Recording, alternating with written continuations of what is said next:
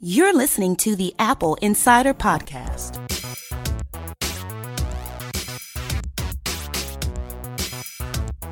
Welcome to the Apple Insider Podcast. I'm Victor, and joining me is William Gallagher.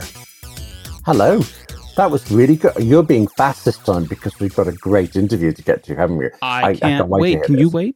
I can't wait. Well, I was in it, so I heard it, but I'd like to hear it again, actually. It's one of those, there's lots of detail in it, and I know I'm going to go, ooh, in the middle of it, even though I probably did. You're probably going to hear me go, ooh, in my head. I'll be going, ooh. But never mind all that. Never mind all that. You're keeping people from listening to the interview. I am. Yes. Let's get to the interview. Welcome to this segment of the Apple Insider Podcast. Today, William and I are joined by Neill Barham, CEO and founder of Filmic, Inc. So, hello. Hi. Welcome. Hello. Yeah, pleasure to be here. So, how long has Filmic Pro as an application been around? Since May of 2011. And what led you to build it? Why does it exist? I guess that's a two-part answer. The simplest would be the advent of the iPhone 4 in the summer of 2010, which was the first smartphone to shoot 720p HD, and I think kind of gave us an inkling of the future. And then the second component would probably be somewhat my experience at the Vancouver Film School, where I guess I was sort of hoping to be, Hollywood auteur like everybody else who attends film school. And it was a compressed one-year program. And there were two cameras in the course, a Bolex and an Eclair.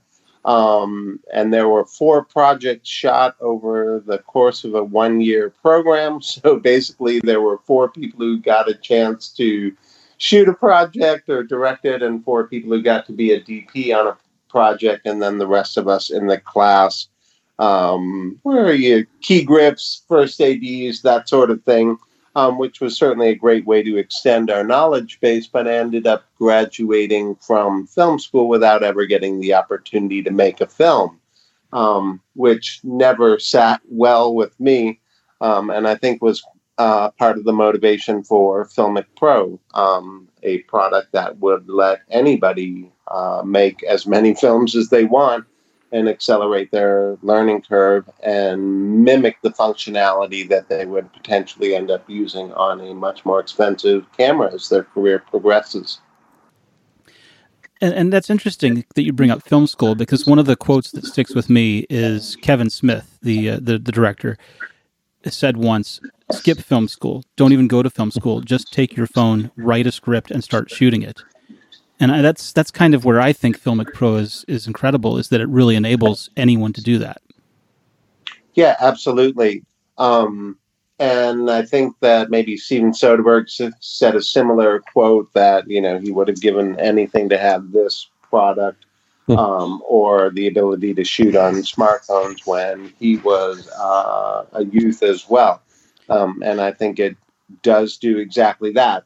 I'm not sure it arbitrarily negates the value of film school. I certainly think there's a lot of background information to the language of cinema that people can accelerate your learning for school, but certainly it's a great companion piece or a prelude to anybody's tenure at film school.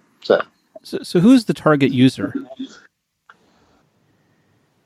Well, I think very initially it was broadcast professionals, and then aspirants, I guess, people who wanted to be broadcast professionals.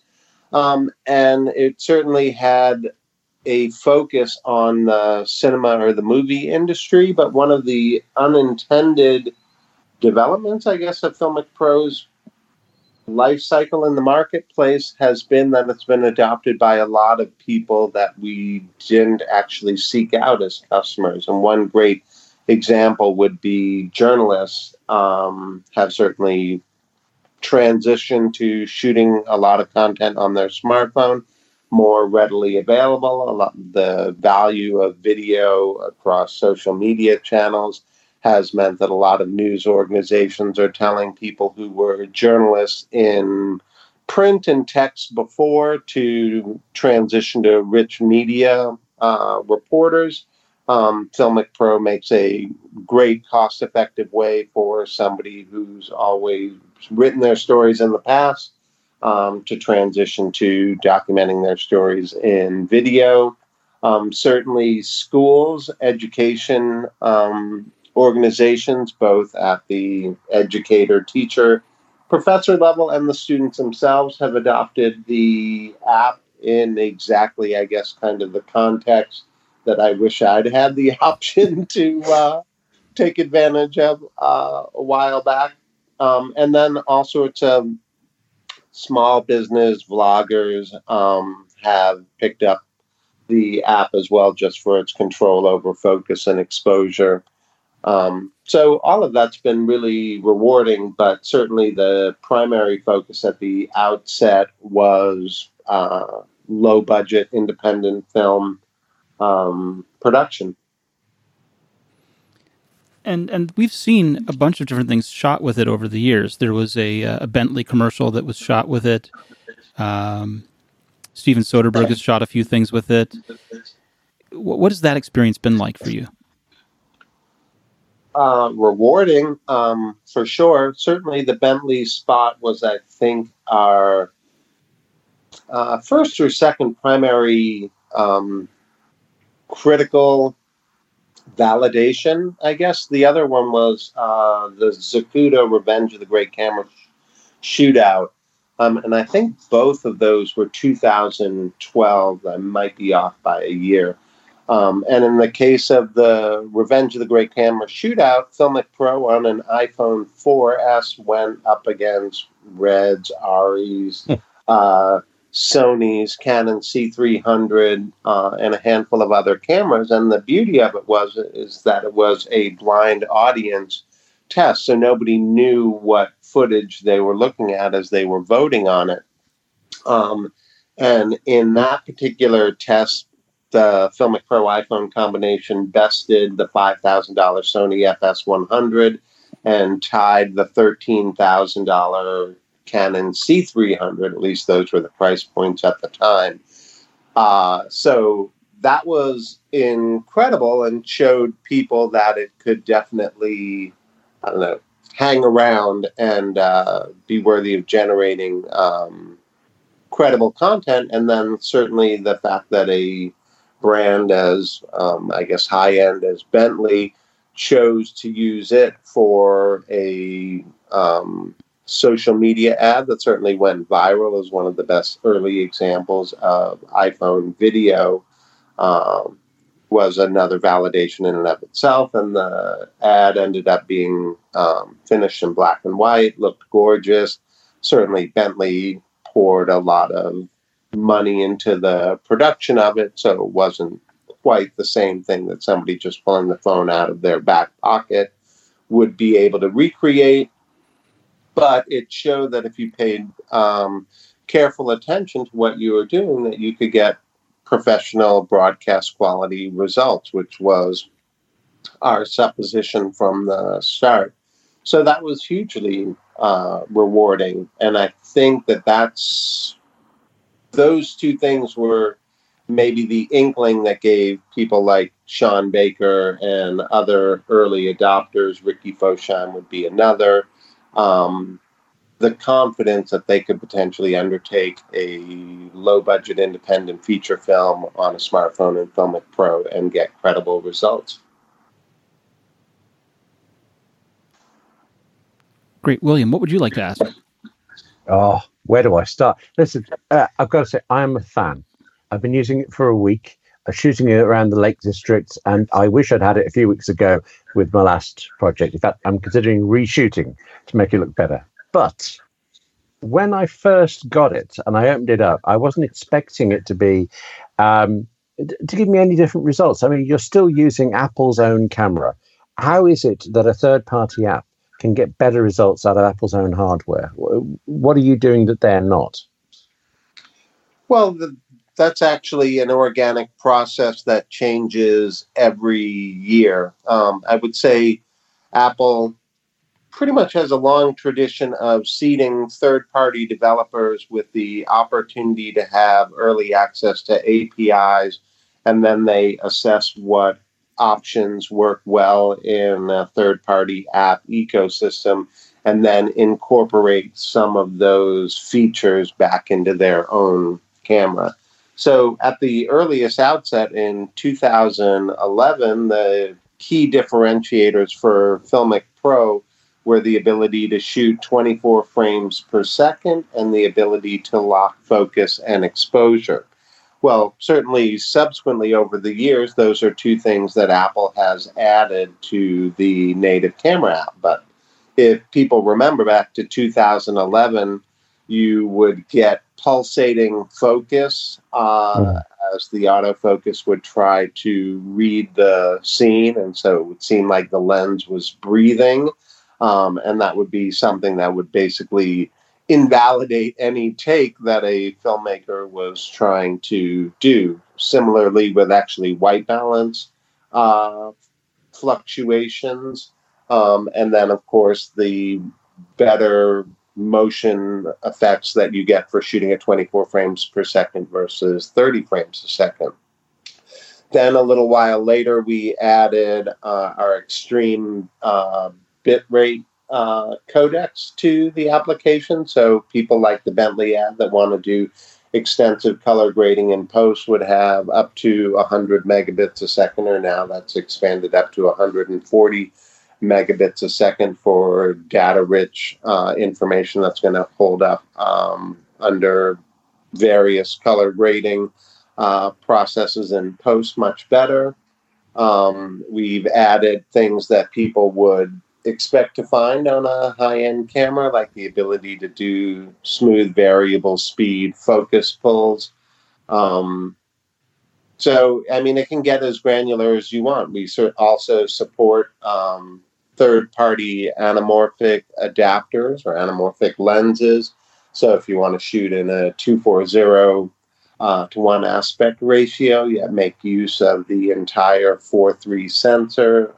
That's one of the beauties of the anamorphic adapters.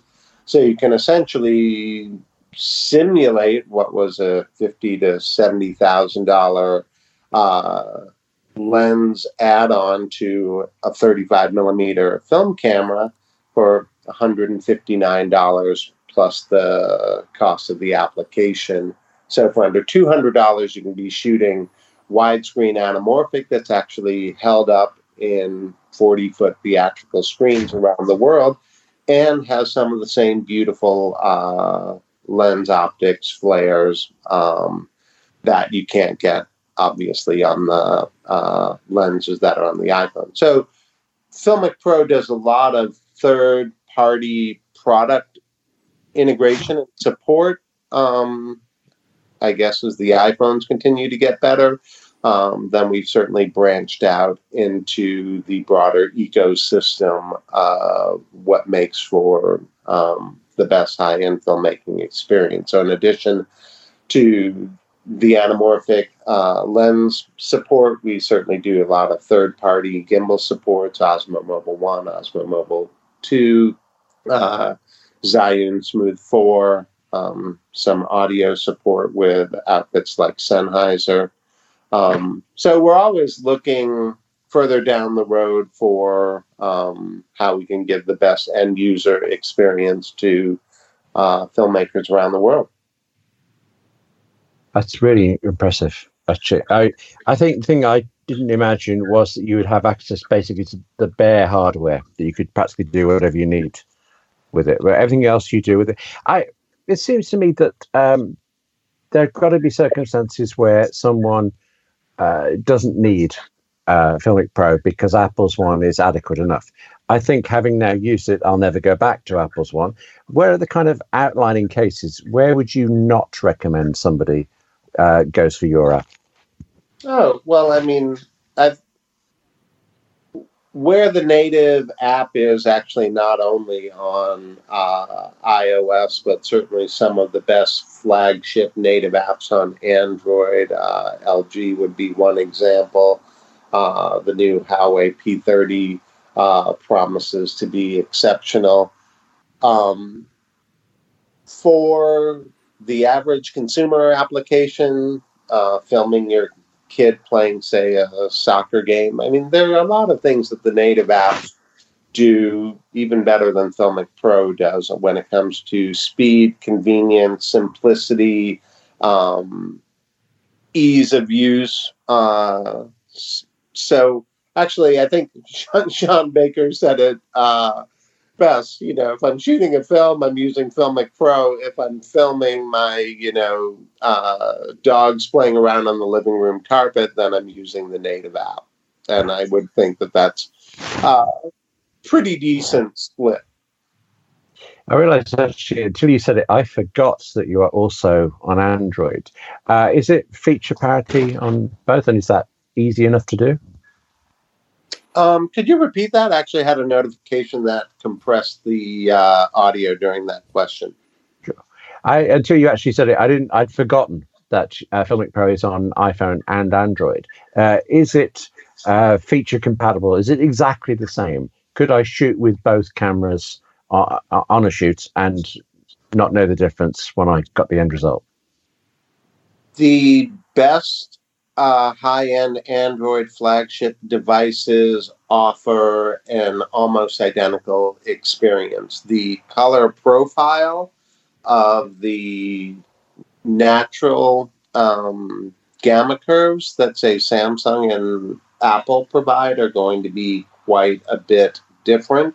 So if you're actually interested in matching shots per se, that wouldn't be the best option.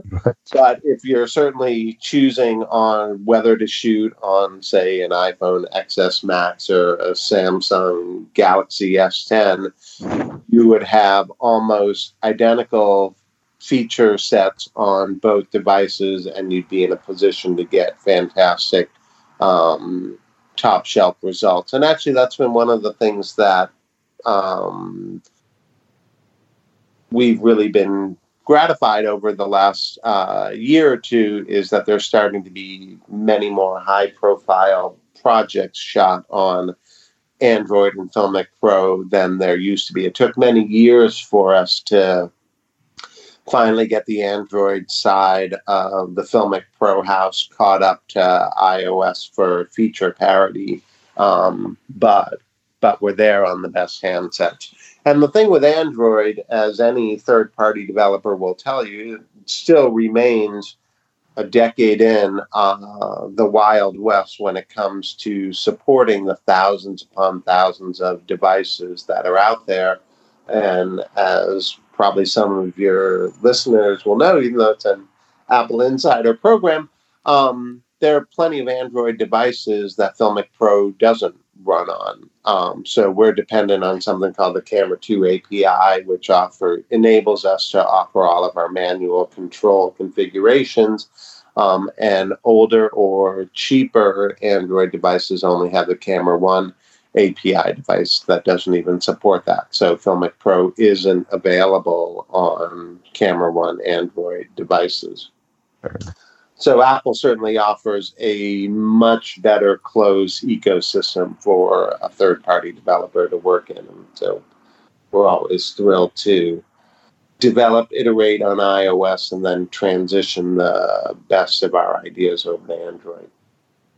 You mentioned the manual settings there, and I realized one of the things I really liked was when I had slogged through figuring out all the settings. You make it very easy to save collections as presets. So once I found that, I was very happy with it. But on the way, you do I think it's quite difficult to learn how to use Filmic Pro if you're coming to it as I was from just the native camera. Do you have any issues with educating people to get the most out of it or appreciate what you can do?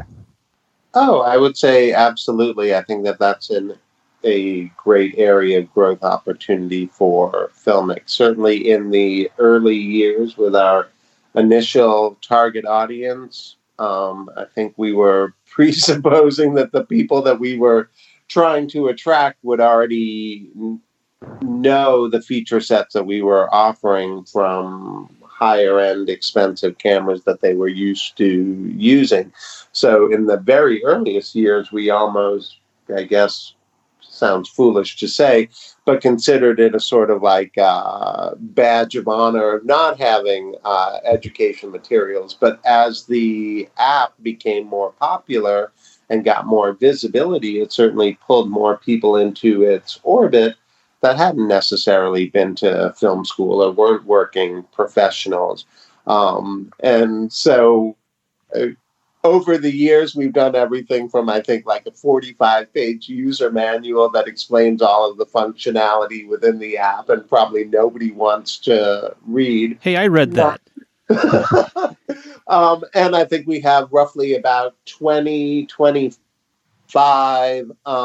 tutorials that average anywhere from, say, 2 to 10 minutes that break down all of the functionality within the app as well. And I think that that's been a significant improvement, but I still think that that's an imperfect solution, and that there are a lot of people that would like to be up and running much sooner. So at this juncture, we're nearing the end of, I guess, the current version 6 life cycle, and in the midst of development on the next major iteration of the app, which will be V7.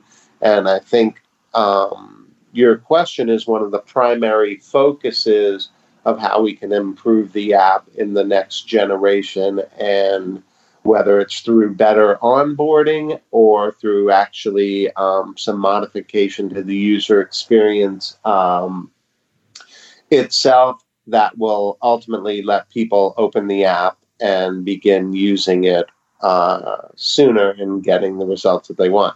Oddly enough, it's designed at the moment to basically be usable right out of the box. Like, you can essentially open up Filmic Pro after installing it off the App Store, hit record, and you should get great results, especially once you start handling focus and exposure with the reticle system. And then the settings are intended as something to only adjust if you know what and why you're making an adjustment. But as we've learned, I guess, the hard way, part of the app experience is, for any app, is basically just going in, pressing the buttons, and figuring out what the app does. And actually, Filmic Pro in that respect can get people into a lot of trouble if they don't know what they're pressing and why they're pressing it. And if they do that with multiple buttons in a row, they can end up compromising their recording in a way that they didn't intend. So one of the most valuable things that we offer in the preset part of the app is the ability to return to your default settings, which is a valuable bailout for people who get themselves into a bad way by configuring too many settings. This is really picky, but it's the last thing I want to ask. I'm just terribly curious. You have an option. By default, recordings in Filmic Pro are kept in Filmic Pro. You do have the option to save it to the camera roll either as well or instead. I'm not sure which. What's the benefit of either way?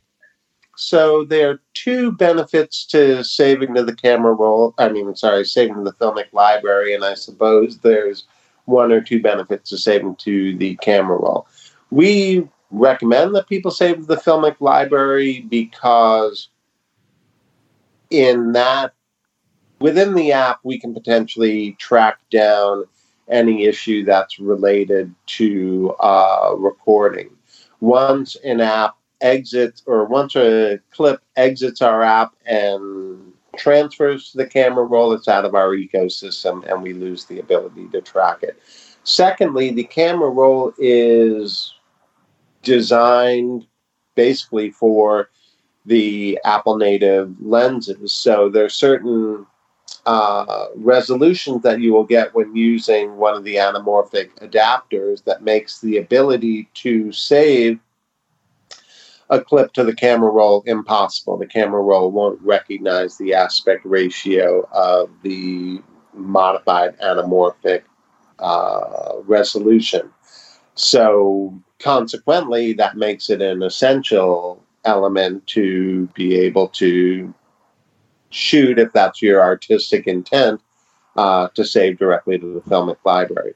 Certainly, because Filmic Pro is a dedicated capture app, I think there is some misconception. Some people think that it is an editor as well. It really isn't. It does offer some ability to do some light image adjustment, but you can't do multi-clip editing, transitions, audio adjustment in the app. So if you're going to do that on a mobile platform, which is another area we've seen the market change a lot over the last 5 or 6 years, then you're going to want to access it from the camera roll. So for journalists especially, where they might want to add text overlays before they go to social media, and they're much less likely to shoot with an anamorphic adapter, then saving to the camera roll is potentially preferable because it just expedites the whole process. As soon as they open up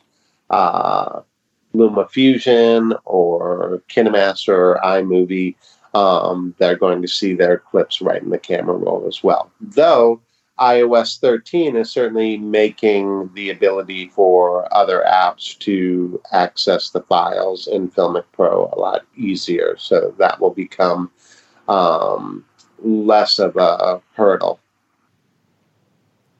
Right, well, that's it. I'm off to reshoot everything I've ever shot, basically. Fantastic. Well, thank you so much for joining us, Neill. And people should check it out at Filmic Pro on the App Store. And what is the URL? www.filmicpro.com. Fantastic. Thank you again. Thanks, Yeah, man. thank you guys so much. Have a wonderful day. Thank you. Appreciate this. Are you tied down at work?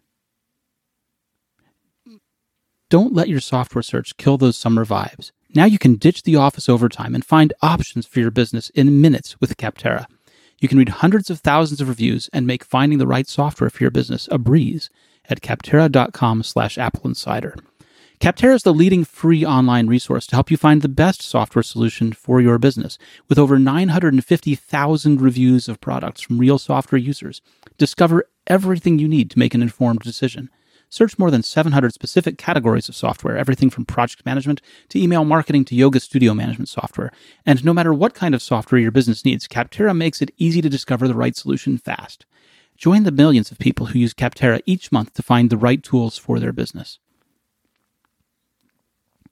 Visit capterra.com/Apple Insider for free today to find the tools to make an informed software decision for your business. Capterra.com/Apple Insider. Capterra, that's CAPTERRA.com/Apple Insider. Capterra, software selection simplified. And actually, I'm going to go use Capterra right now because I need to find software in order to write invoices, to invoice people. Oh, let me know what you get. I have my own bespoke cobbled together. Yeah, thing. you've been It'd be nice you've been using a combination of Siri shortcuts and other stuff to pull that off. Keyboard Siri Maestro and shortcuts, so on. Pages, Keyboard Maestro, Hazel. It's like a bit of string can thing. So Yeah, I'm really strings and pleased that it sealing works, wax but all mashed together there. when I had to change a client's name recently, it was a bit of a bugger trying to go back in and undo it. So let me know what you find, would you? Oh, I had a lovely one, but they've just imposed some weird restrictions on what I can do and not do with it. And so it is time to search again. Okay. Capterra.com. That's where I'll be going. Awesome. Yes, recording away. Yeah. Hey, William. Yes. Why do I get wary the second you open it? Hey, William. Victor. Yes. We get reader email. Did you know it? As a principal, yes, I get nice emails. It's really good and interesting. But what's the but? There's a but. There's no but. So we got an email from a fellow named Paul, and Paul was very kind and wrote in a few times. And he wanted to let us know that he listens to the Apple Insider podcast and really is enjoying it with you, William. Great. All right. Oh, cool. Thanks, Paul. He would have written in sooner, but he didn't have anything to add. So he wants us to know just how great we're doing, which is nice, and that we should keep doing exactly what we do. we could have a go at that. Yes. Every single thing that we do, like all the times you make me weary, for example, we could continue doing that. Okay, but additionally, it would be cool if we sometimes touched on Apple's medical research programs. Okay. Funny enough, I actually read a lot in my work at Apple Insider. I read a lot about the medical stuff because I'm trying to keep up with what's happening. I'm not currently working on anything for it, but I'm terribly interested in the area. And I think you know a huge amount about it, don't you? Oh, you put the finger on me there. I was going to point at you. So I think there are a number of different things going on. And I think that we know that they have a research lab. We know that they've conducted research on physical performance, just not in terms of only in terms of workouts, but also in terms of medical effects. We know that they're working on the ECG functionality, that we've for a long time discussed things like diabetes and insulin monitoring. We've discussed all kinds of things, blood sugar monitoring. And I think all of those projects and more are going on actively at Apple's Health Labs. Doctors, haven't they? I can't remember how Over many. Over 50 some. Yes. Yeah. And separately, so this is interesting. Besides all of the research going into things there, they also have a medical clinic. Like they were hiring nurses and doctors and physician's assistants kind of thing. Yeah, but people did keep walking into the walls at Apple Park. So it doesn't make sense. Yeah. Sorry, I've got a concussion from walking into the glass at Apple Park. Yes, go see the doctors on staff. Yeah. But, one thought was that this was just for Apple employees. And of course, that's how it starts. But another thought was, what if Apple actually had Apple Health centers all over the place? Oh, grief. Okay. Like you could actually see that happening, yes. Wow. I mean, instead of trying to get an appointment at your Genius Bar, what if you had to get an appointment at your health practitioner's bar? Yeah, I've had mixed results with the Genius Bar, though. So, I'm about going to see a medical examiner there. What if they say that, I don't know, my pacemaker isn't provided by Apple, consult your dealer? No, not even that. It's just... we're very sorry. We haven't made that model for 10 years. It's now obsolete. But I have an ADB mouse right here. Why won't it work? Because, it's and the list of hardware that's obsolete goes on. But, the thing that I like to think about is, people talk about Apple Health being a focus, and it absolutely is. But so is Apple Car, whether it's on again, off again, or how far it's going and all of those problems, or just the phone. Or the services. There's so many different things, and it's such a massive array of things to try and work on. Where they're really looking, I feel, I don't have any inside knowledge on this one, this is just my feeling, is that they're really looking at where are areas that they can improve someone's life. And other than lowering the price of MacBook Pros, because that would radically improve. But William... If you put it on your Apple Card, you get 3% cash back, so you've essentially gotten the stand for the monitor for free. Right, and the interest I pay? Can't help you there. But no, well, you could, but clearly you won't, and neither will they. Yeah. So there are a ton of things that they have their hands in, and I think that it's not about, are they going to make their money back on that research? That's a longer-term solution. That's a longer-term question. I think that it's, are they able to improve people's lives? The Apple Watch has been, quote-unquote, saving people's lives for years by reporting that they have AFib or that they have an irregular heart rate and they need to go in and get seen. And people, lo and behold, find out that they really have a problem that needs to be addressed. We don't hear a lot about false positives. We hear a lot about positives. And... I think if there was a high false positive rate, that we might hear more about it. Well, before much of Apple Health stuff came out, there were scare stories. Right. There were tons of doctors who were afraid that they were going to be flooded with people with false positives taking up all their time. And it doesn't seem as if that's actually happened.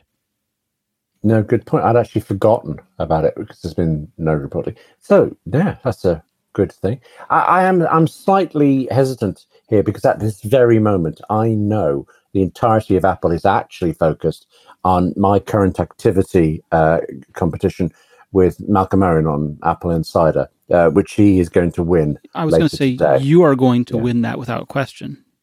No, he's on 2,727 somethings, and I'm on 1,933. I don't even know what they are. I just know I can't catch them. Yeah. Now, I didn't work out, and his number went up. This is what needs to be dealt with. This is what's going on. Yeah.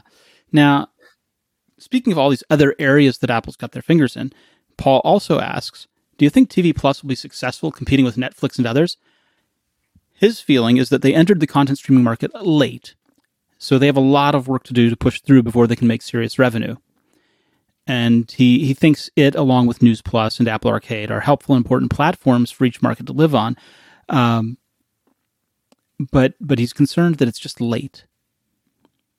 Well, I share the concern, but it's weird when Paul asks it quite that way. I think actually Apple's always late to everything. Yes, and then they come in and do it better. Right. I mean, I had this discussion with a marketing person, and this marketing person insisted that first mover was powerful, that first mover was the best position to be in, that if you were first to market, you won.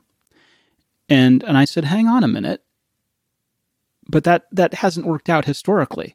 Historically, first mover comes in and sets the stage for there to be a thing, moves the window, so as it were, into being this is now a thing. And then second mover comes in, shows how it can really be done, and wins it. Seems unfair, really, doesn't it? But well, I mean, this is the problem: is that if you do something first and don't keep shipping and don't keep iterating and don't keep innovating, then it's easy to get left behind. For example, if Netflix had stayed shipping DVDs, then yes, we wouldn't know them. They wouldn't exist. Today. And if you remember, they actually had tried to separate it and keep Netflix as the streaming business and rename the DVD shipping business Quickster. Yes, I'd forgotten the name, but I remember the moves for it. And I might even have that backwards. It might have been Quickster that was the streaming business and Netflix was the DVD. But it doesn't even matter because the result is we know what happened, right? Shipping DVDs around became very stupid and dumb and went away. Yes. I was so into DVD, and now I can't remember the last time I bought one. Yeah. Although I'm looking at the shelves. Or played one for that matter, looking at the shelves. You ought to dust those, And well, actually, yes. That's very personal for you, but accurate. Thanks. Sorry. Now, do I think TV Plus will be successful?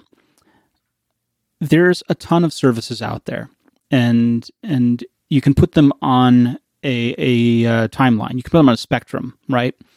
And you can say that there's your Hulu and your Netflix and your Amazon Prime. Let's call those out as being currently the most successful.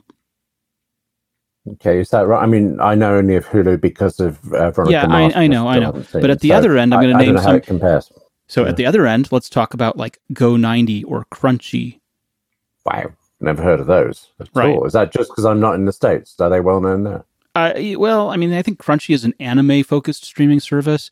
And Go90, I forget what it was even about. And there's Sony's Crackle that's in there somewhere. And they're definitely swimming at the shallow end of the pool, let's say. Oh, and Disney just announced. Right, so Disney announced theirs. Disney and ESPN and Hulu Plus are going to bundle. So instead of paying $11.99 or $5.99 for Hulu, you can bundle them all and get your Disney Plus, your ESPNs, and Hulu Plus for one price of about $12. That sounds pretty good if you're into what they have. Well, that's always the case, isn't it? It's well, so that's what we saw, right? We had these cable and satellite networks, and you happened to get a channel that you didn't care about, like SoapNet, along with a channel you might care about, like Discovery, and that was just it. You bought the bundle, and maybe SoapNet found an audience, and maybe it didn't, and maybe Discovery found an audience, and maybe it didn't, and that was the shot that Disney was taking, or that these companies were taking on these bundles, was that they were going to put some things in there that might not work and some things that would, and they'd make it all back on the ones that did. Well, and so we're sort of seeing the rebundling of streaming with Disney's approach to this. It's going to be something to watch. I think that Netflix is poised to remain, although there is some question because there are tons of people that are upset about the idea they're focusing only on originals and giving up licenses like The Office and Friends and things like that. That's a problem Apple has, is we know that they have originals. What else do they have? We don't know. This is Hulu's problem, right? Hulu focused on things, and what did Hulu have? Hulu had The Handmaid's Tale, which is going to get a 4th season. Excellent. Wonderful. What else have they got? I can't think of one. I don't know what else they're due. Well, Veronica Mars, but I didn't realize Handmaid's Tale was theirs. I had it in my head it was Amazon. So it's the shows aren't necessarily giving the networks identity. I mean, a worry I have with Apple is that when they launched all their shows, it was exactly like one of the upfront presentations that every network has done for decades. And the question is, what's next? Like, they've released a lot of shows, but they're not actually that many hours of television. They've got to keep coming up with this stuff. And we're slowly seeing that they are, but only very slowly. I think over the long haul, yeah, they need originals to get attention. They need the library stuff that's becoming increasingly important, like a banker for it. We'll have to wait and see, but I'm at the moment I'm already a bit jaded with the idea of having to pick one of these, and we'll probably just stick with Netflix because it's on my Apple TV already. So, Apple TV Plus, yes or no? You think it succeeds or not? I want it to succeed. In the long run, I think it will do well, but I think it will take a long time. What about you? I think the timeline matters here. I think you're right, but I think I've been impressed with what we've seen so far. Yes, absolutely. I mean, now, For All Mankind. I canceled my my Hulu subscription the other night over dinner, so that went away from me. But was that a bad dinner, or was it a topic of cup? Why over dinner? In between one forkful, you thought, I'm going to cancel Hulu. It was completely informed by, why am I paying for this? There's precisely one show that I care to watch on it, and no one else in the family is watching it. And so, what is the meaning of this? Why do I need it? I can tell you that it's a very different situation here, but in the UK recently, we went through a big changeover of, do we stay with Sky Satellite, where it was giving us some problems, do we stay with Sky, all sorts of things that run on. In the end, spent a lot of time, made a move, and it was worth it. I don't want to go through it again, but it's worth it. I've actually saved money and got better broadband and all of the channels I wanted. So for a bit of work that was very, very tedious, it was worth it in the end. Yeah, and I was looking, and someone had compiled a list of what's popular to watch in the UK. Oh, yeah? And as I was looking through this list, almost all of the top 10 were US shows. Okay. I would question that. Just let me cite some of them. Friends, US. The Office, US version. The Good Place. And let me stop you there. Nope. The Good Place solely airs on Netflix. It's a wonderful show, but it's not networked here. The Office US isn't I was looking at networked what's either. being viewed in the UK, what's popular to watch. There is no possible chance that a show on Netflix is going to get more viewers than somebody watching ITV or BBC One, for example. I mean, it gets great audiences, and I love The Good Place, but it's a finite audience compared to terrestrial, so that those figures cannot be correct. Interesting. The Grand Tour, also known as Top Gear, the real one, also made it in that list. Yeah, the Grand Tour. You don't believe a lot of people subscribe to Prime just to watch that? I loathe the show. I know that you do. I'm not talking about the quality of the presenters, or even their moral fiber or lack thereof. I'm talking about, do you think a bunch of people subscribe to Prime just to watch it?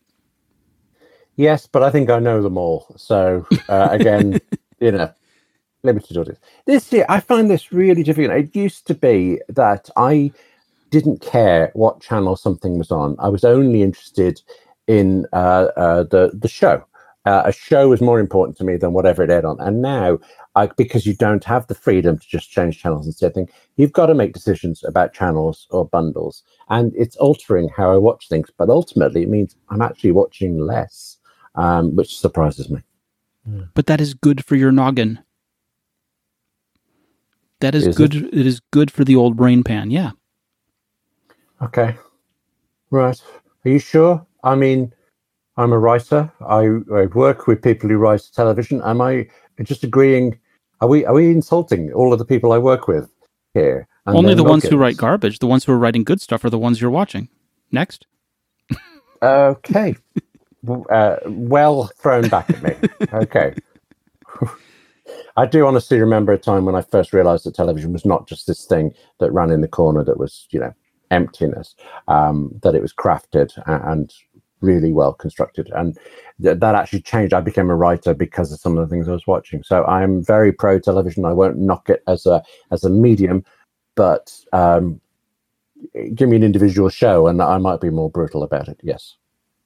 You just were. Yes. You literally just were. You didn't like the car show. No, that's a good point. But there you go. So, I'm consistent in all of this. There you are. Where are we going? How far we are going away from the days when Apple was the one that made Macs, isn't it? Yeah, absolutely. Absolutely. It's great. Love it. William, where can people find you on the internet? Well, clearly I'll be racing to Capture to get there before you. Other than that, I'm on Twitter as W Gallagher and email at william@appleinsider.com. And you? I am VMarks on Twitter. I am Victor at appleinsider.com. And I want to thank you so much for listening. And thank you so much for writing in. It is really our pleasure. We're so glad you were here. We'll see you next week. Bye. Do you need your cordon open?